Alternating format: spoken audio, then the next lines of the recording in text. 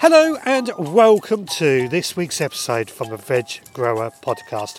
My name's Richard and I am trying to grow my fruit, vegetables and herbs in my allotment and my back garden. And I am starting this week's episode on Saturday the 5th of January 2022.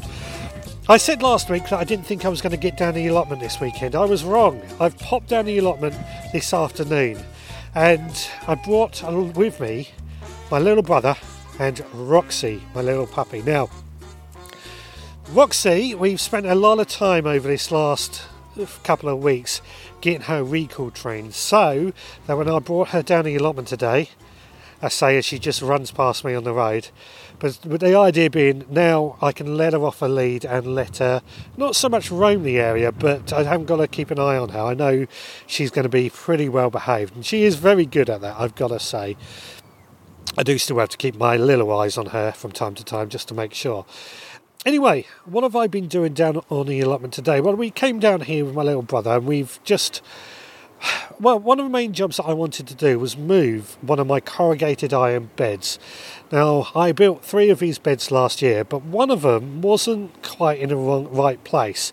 I've now had to move that one, so all 3 are in line. And to me, it's just because it looks a bit more uniform, a bit better. First of all, I had to remove some of the weed suppressor membrane away from that area, which had been down for about a year. And I've got to say, where it's been down for a year, it did show that it had worked its magic and there didn't appear to be much in the way of weeds.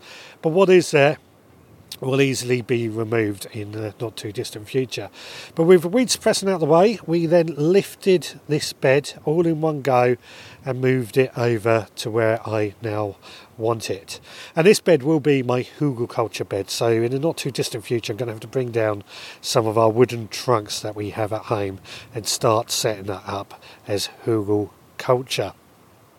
One thing I did notice actually in where the bed was originally, when we lifted it and when we cleared it out, I noticed there was a lot of mice that seemed to have taken up inhabitants in there, and I felt a bit guilty for that, but it has to be done, I'm afraid. I'm sure the mice will be fine, and I'm sure I've got plenty of other places that they can go to. Now, after moving there, I've done a bit of more weeding and tidying up. I haven't been down here much during this week, concentrating a bit more on doing things at home, so I've got more compost to come down, I've got more cardboard to come down. We're just making sure we're getting ready for that.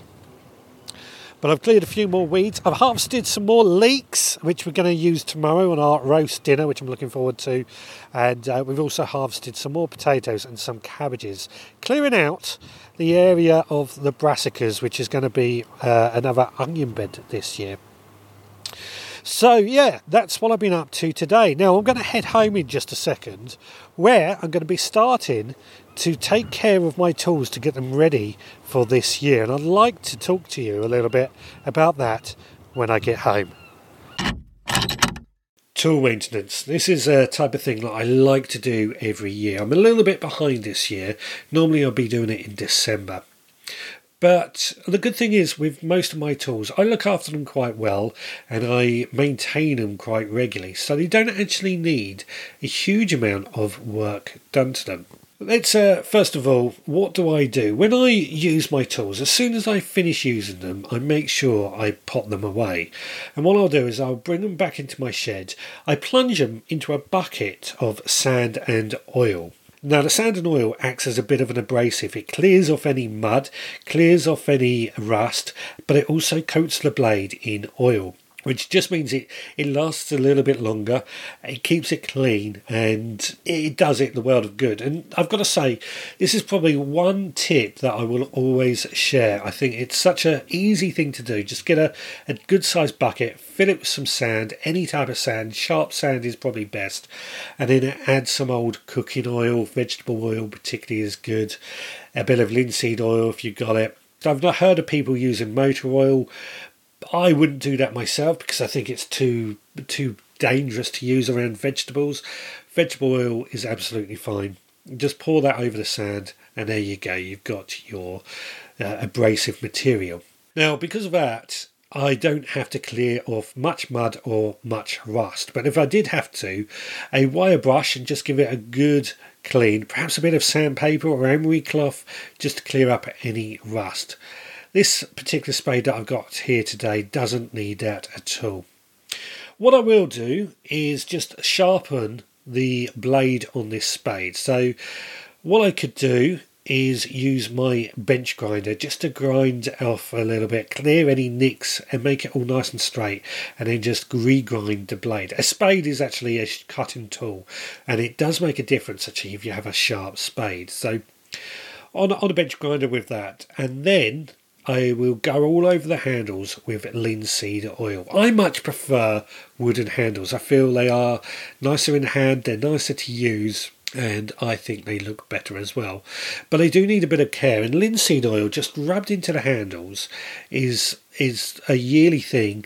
It really does help look after the shafts themselves. It stops the wood from drying out so it stays supple and doesn't go brittle, and it also stops mud and dirt from clinging to it as well. So linseed oil is pretty cheap, easy to get hold of. Just run to any local hardware store and they are sure to sell it. Now that's pretty much the same for most of my garden tools, my forks, my spades, my hoes, my rakes, even my knives and things like that as well. My secateurs, they're a different thing, because what I like to do with secateurs is actually take them apart so I can really get in and access the blade. That's why I always choose secateurs that come apart quite easily. Again, it's a case of clearing up any rust, sharpening the blade. Now you probably won't be able to do this on a bench grinder. It'd be difficult for me to do on a bench grinder, certainly. So I use a round file, and that does work quite nicely. In fact, I go as far to say always keep a file on you when you're in the garden anyway. A few stripes across a hoe or secateurs while you're working does really help. Just keep that, again, that blade sharp, which it's got to be said, that sharp blade does make a job safer. Another tip I've got to share is always have a little file on you when you're in the garden or sharpening stone.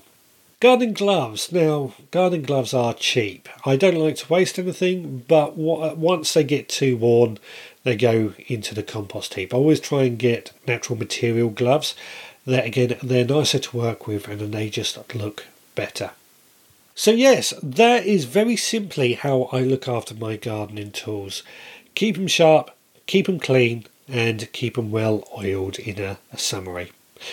Right, let's continue finding out what I've been up to this week. Well, it is Sunday the 6th of February 2022 today. I'm in the podding shed at home, and I've taken a trip out today, and I went to Seedy Sunday, which is held normally every year in Brighton, and we did go a couple of years ago. You may well recall we spoke to many organisers, and for a few years before that I've been going. Unfortunately last year it was cancelled due to COVID, and this year was a very different event. First of all, it was in a different location. It was in a open air market, which actually kind of worked. It was very rustic feeling, but it was much, much, much smaller. Gone had been the talks. Gone had been the huge haul of products being sold. It very much was a very stripped down seed swap. There was a couple of stalls selling stuff, but mostly it was a seed swap. And you know what? It worked. I quite liked it. I didn't feel like I had to spend hours having a look around there. I could get in and out within an hour. So yeah, I really did quite like it. And what did I get from there? Well, first of all, I got a bag of seaweed meal, which I'm looking forward to testing out. It's basically seaweed that has been dried and then ground down into a powder, and it's meant to help with like a feed. It's meant to be very good for a great number of plants. And then there was a seed swap. Now, I didn't have any seeds to swap, or I didn't take any seeds to swap, to be honest.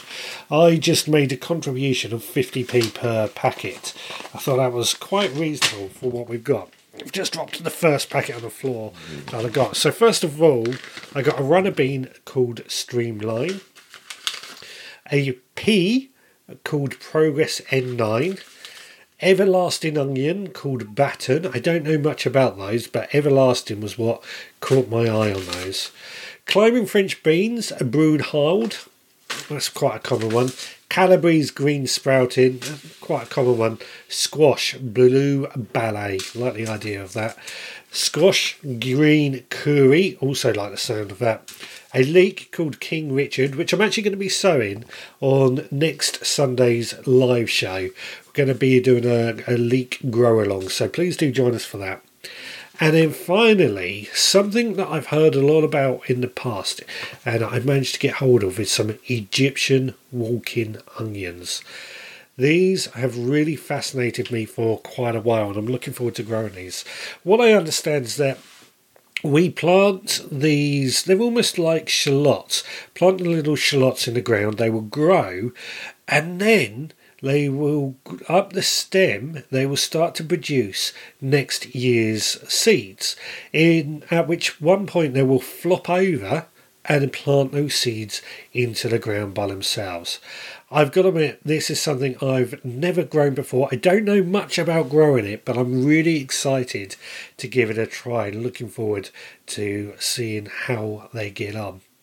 Now, I've got to say, this is a great thing about seed swaps, is that sometimes you can find some really unusual seeds and get hold of them a lot easier. So if you have a seed swap near you, then please do go check it out. I highly recommend it. I think it's a great idea as well. A lot of these seeds are people who have allotments or grow their own plants who have saved seeds in order to share as well. And it's something that I'm trying to save seed. I'm not very good at trying to do it though. Not very organised in all honesty. But I like the idea of saving seeds each year. Partly, my biggest problem is I've got way too many seeds in storage anyway. Now, on that note, as it's all coming into the time when we're going to be starting to sow seeds, I thought I'd just discuss a little about how I have good successes at sowing seeds at this time of year. I know at this time of year many of us are itching to start sowing seeds. I certainly am, and I have already been sowing quite a few seeds, as you've heard in my various diary sections. But in many cases, it is still too early to sow any seeds. There's fors and against for sowing now. For me, I sow early because I get busier later on in the year and I kind of want it out of the way and done now in order to free up my time. That's what works for me. But to be honest, I've also have to have propagators and grow lights in order to help make it successful for me. But very soon the season will kick off when it is the good time to start sowing seeds. And that, I'm sure you will agree, is when you really want to get ready and get prepared. Now for me, most of my seeds are sown indoors. There's very, very few seeds that I sow outdoors or directly where they are to grow. The only seeds that I will sow outdoors and directly where they are to grow is carrots, parsnips, potatoes, beetroot, salad leaves and garlic and onion sets. Now, first thing I like to do when it comes up to seed sowing time is to fire up my heated propagators and get them warmed up and checked over. Now, heated propagators are pretty cheap to buy unless you go for the very, very high-end ones. But like most things, you pay for what you get. I personally haven't spent a huge amount of money on my heated propagators, and you plug them in. They've got an internal thermostat, but they don't tell you that on the box. But you plug them in. They don't use a huge amount of electricity. They just provide a bit of heat from the bottom in order to start off many of our seedlings.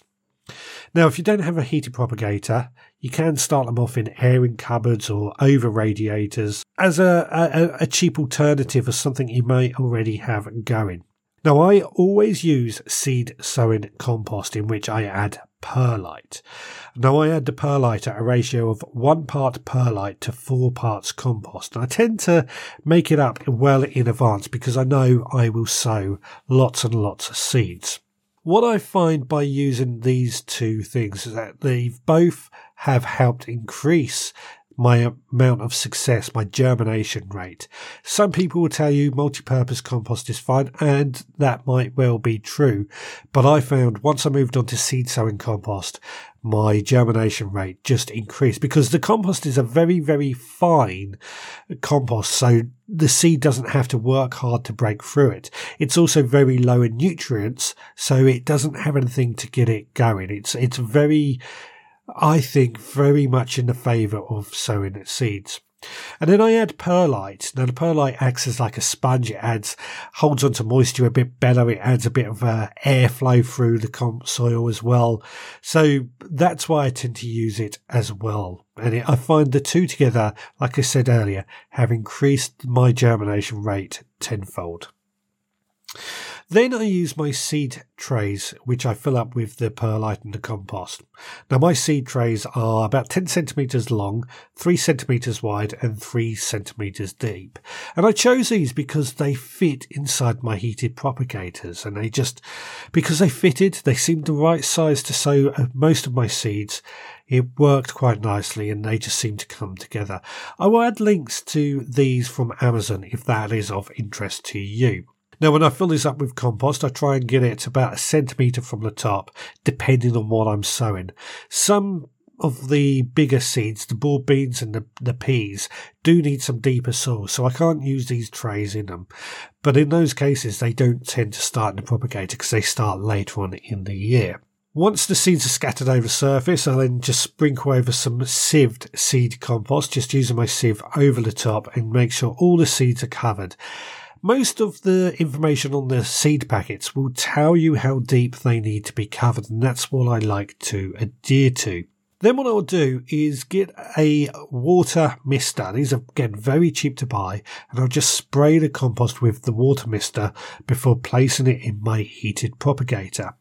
Now, when trying to wait for germination, they don't need light, which is why they can go in an airing cupboard. And again, I'm not fussed about the light at this stage, but once they germinate, that's when they need the light. And that's when I tend to move them to underneath my grow lights.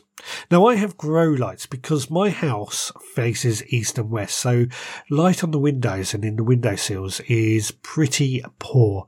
And also, we don't have a huge amount of windowsills in the grand scheme of things. Also, in our old house, when I did this, I kind of ruined the windowsill. My wife was not happy with me for doing that. So we've made sure I don't use my windowsills, which is why I have grow lights set up. Last year, they were all set up in my shed, and I haven't built a system for it just yet, but I'm working on it over this next week so I can really get my seeds sown. When it comes to keeping the soil moist, it only needs to be moist to help germination, not soaking, not completely covered in water. And that's why I like to, again, use my mist sprayer and just spray over the top of the compost about twice a day. That may seem like a lot of watering or too often, but because it's a very fine mist and it just helps keep that compost damp, it just helps with the germination. Because if you're using a watering can, what can actually happen is that the water goes in too quickly, it lifts the seeds up, it damages the soil structure, and therefore your young seedlings have not got established. They've not got off to that good start just by that act of watering. Just misting the soil just seems to work really nicely for me. Moving on from that, once the true leaves are shown, that's when I prick them out. Now that just goes into pots of multi-purpose compost. No matter what the seed is, it will go into multi-purpose compost. And I also like to use a seaweed feed at that young age. What I find is a seaweed feed just helps produce better root system, and a plant needs good roots. So there we go. That's my tips and my thoughts on how I go about being a successful seed germinator. I'd love to know if you have any tips or thoughts on that as well that you would like to share. I'd be really interested to hear. As always, get in touch to share that with me. Right, let's get back on with what I've been up to over this last week. Well, it is Monday, the 7th of February 2022 today. I'm back in the podding shed, and that is because I am going to be sowing some tomatoes. Now, I read an article yesterday where Monty Don said February is the best time to grow some tomatoes. I will link to this article in the show notes if that's of any interest to you. And while I don't disagree February is a good time to sow tomatoes, the thing is, if it's only good if you have the space and things like a greenhouse or things like that to move them out into. Now, I'm going to be sowing mine in February. Usually the tomato seeds that I sow in February are destined to grow in a greenhouse for their life. I won't sow any of my outdoor tomatoes until March, April time. Reason being is I find they just get too big too early and then you struggle with them to find a space in order to keep them. So I'm not disagreeing with it. I think it's a good idea and just something to think about when it comes to sowing tomatoes, but I'll give it a try and we'll see just how well it works out. The variety I'm doing is a variety called Christmas Grape. Now, I've also added a slight thing to this shed that's just making my life a little bit more comfortable, an oil-filled radiator which is on. It's keeping me warm while I'm working in this shed. I used to have a little fan heater in here which was a bit noisy, but the oil-filled radiator is just doing the job instead. And I think it uses less electricity as well, so win, win, win. Right, well, I'm going to wrap this up for this week, so thank you so much for joining me. If you've enjoyed it, then perhaps you would consider becoming a member of my supporters club. Head to the veggrowerpodcast.co.uk to sign up.